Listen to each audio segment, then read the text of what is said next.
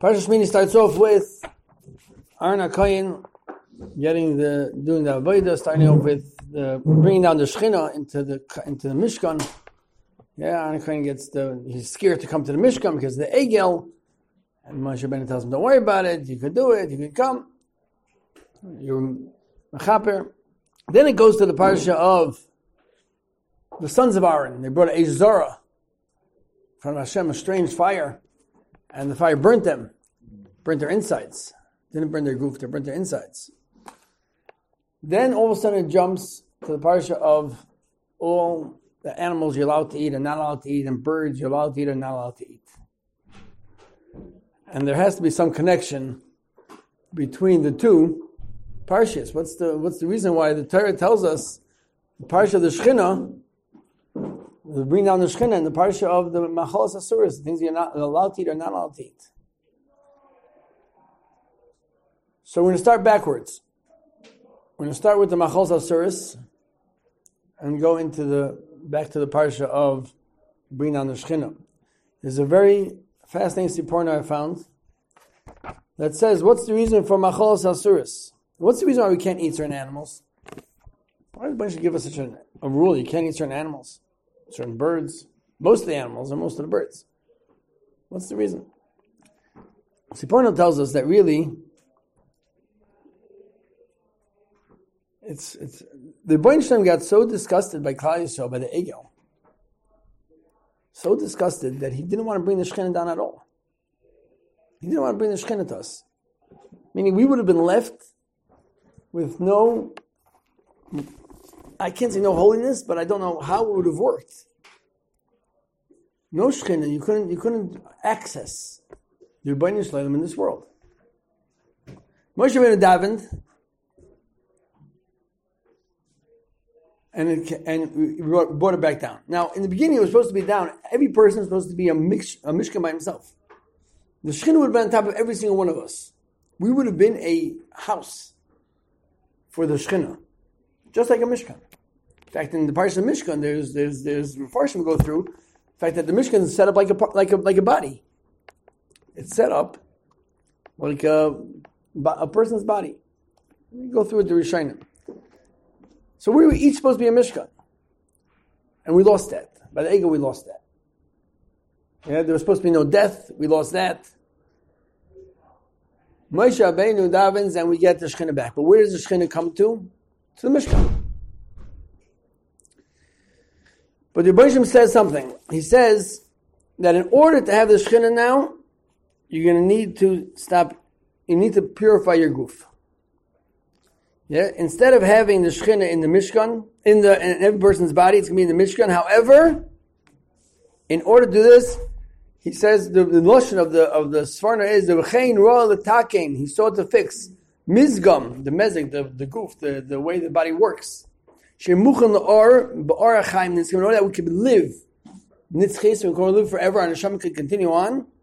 V'zeh b'tikun ha-mezaynis v'al-teloda, by fixing up the mezaynis, making sure you eat properly. Furthermore, he says, Tuma and Tara, which is Tazria, Mitzayra. The next upcoming parshas are all about how we're able to have ourselves be roi, be zoiche, to be able to have nitzchis, to be able to have eternal life as an neshama. Meaning like this. In order to be zoiche to Shechina, we can't be a mishkan again in this world. Our bodies can't be a mishkan. We have to purify our bodies enough or that we could have Shechina when we get to the next world. So therefore we have all these different parshas. End of Shmini, the old Machalos Asuros, you have to eat. To eat certain things becomes a tummy. They say if you eat animals, it could bring about the midos of an animal. Certain things about eating. Eating brings things into you. I always like to say, like for instance, we made a siyum this morning, whenever there's a party in Klal Yisrael, we're eating. We're always eating. Everybody looks at us like in the Garish world, if you want to do something holy, you don't eat. But else, you have Yom Tov, what do? You eat. Shabbos, you eat. Siyum, you eat. Bris, you eat. Pidyon Ben, you eat. It's always, what's the reason for that? So I said years ago, I still say it today, that the reason for eating is to bring it into you. As we eat, we're bringing in the simcha into us. Some like to say it in a different way, like to say that you're giving the Yetzer Hara what he wants, his food, and you can enjoy the simcha. That's one way of putting it. Another way of putting it is that we're bringing it into us, we're imbibing the simcha, we're imbibing Shabbos. The Kedusha Shabbos goes on to the food. When you say, Shem, the Choy Shabbos Kodesh says you're making the food, the Kedusha Shabbos goes into the food, the Kedusha of Yom Tov goes into the food, the Siyum becomes a Sudas Mitzvah, we're imbibing it, we're bringing the mitzvah into us. So we can only do that if we have certain ways of eating. So Moshe said, okay, we're going to give you animals that you can't eat, that you could eat, birds that you could eat, that you can't eat. Tumah v'tara, you have to stay away from certain things. You have to, certain things you're allowed to do. There's all different rules on how do we become Kaddish in this world. So these are the ways that we're Mekadesh ourselves. That's why it's in this week's parsha. Because this week's parsha talks about, starts off Shmini with the bringing down the Shekhinah into Klal Yisrael. But only where? Only in the Mishkan. The Beis HaMikdash. Even Shlomo Melech had a problem with that in the beginning, to bring down the Shekhinah to the Beis HaMikdash. But only there. How do we Magdish ourselves? If the Shekhinah is only found in the Mishkan, or in the Makom Mikdash, how are we supposed to be Mekadesh ourselves? So Mekadesh ourselves by what we eat. How we eat it even. Make a bracha beforehand, make a bracha afterwards. There's halachas in the Rambam. How to eat. Not to bring yourself to the food, bring the food to yourself. There's all different ways, halachas of eating. That's how we Mekadesh ourselves. What does this have to do with the parsha of Nadav Avihu? They brought a Zara, and they died. The bunch of them took their lives. So, what happened over there by the Eish Zara? There's a machlekes in Chazal. Rashi brings down 2 or 3 of them, and Chazal, there's a Medrash that brings down a few more. What was the reason why they were nifter? Yeah? So the one reason Rashi says is because they passed halakha in front of Moshe. One, they were drunk. One says because they went without washing their hands and feet. One says they were missing begodim. It's all different. They didn't have children. Ways of explaining it. What does that have to do with the Eish Zara? So the Kli Yakar goes through each one of these things and says the machlekes is not in the Eish Zara. Everybody holds it to Eish. Machlekes says, what was the Eish Zara? What was the strange flame? How do you understand the strange flame? And he brings rayas to each one that the strange flame was. Each one was a strange. Each one one he says is Taivas Noshim. One he says is Yain. That's an Eish. One is when they talk bad about Moshe Rabbeinu. Each one he says is an Eish in itself, and he brings rayas in the Pesukim. The Taivas are called Eish. It burns us up. So now we have Eish Kodesh, which is a Eish of Ruchnis, Eish of a fire of holiness, and there's an Eish Zara, which is an Eish of Taiva. It can be many different things. And those 2 Eish burns us up. Question is, how are we going to burn up? So if we're going to use the Eish for Zara, our neshama is going to be destroyed. Nadav Avihu had the neshamas destroyed.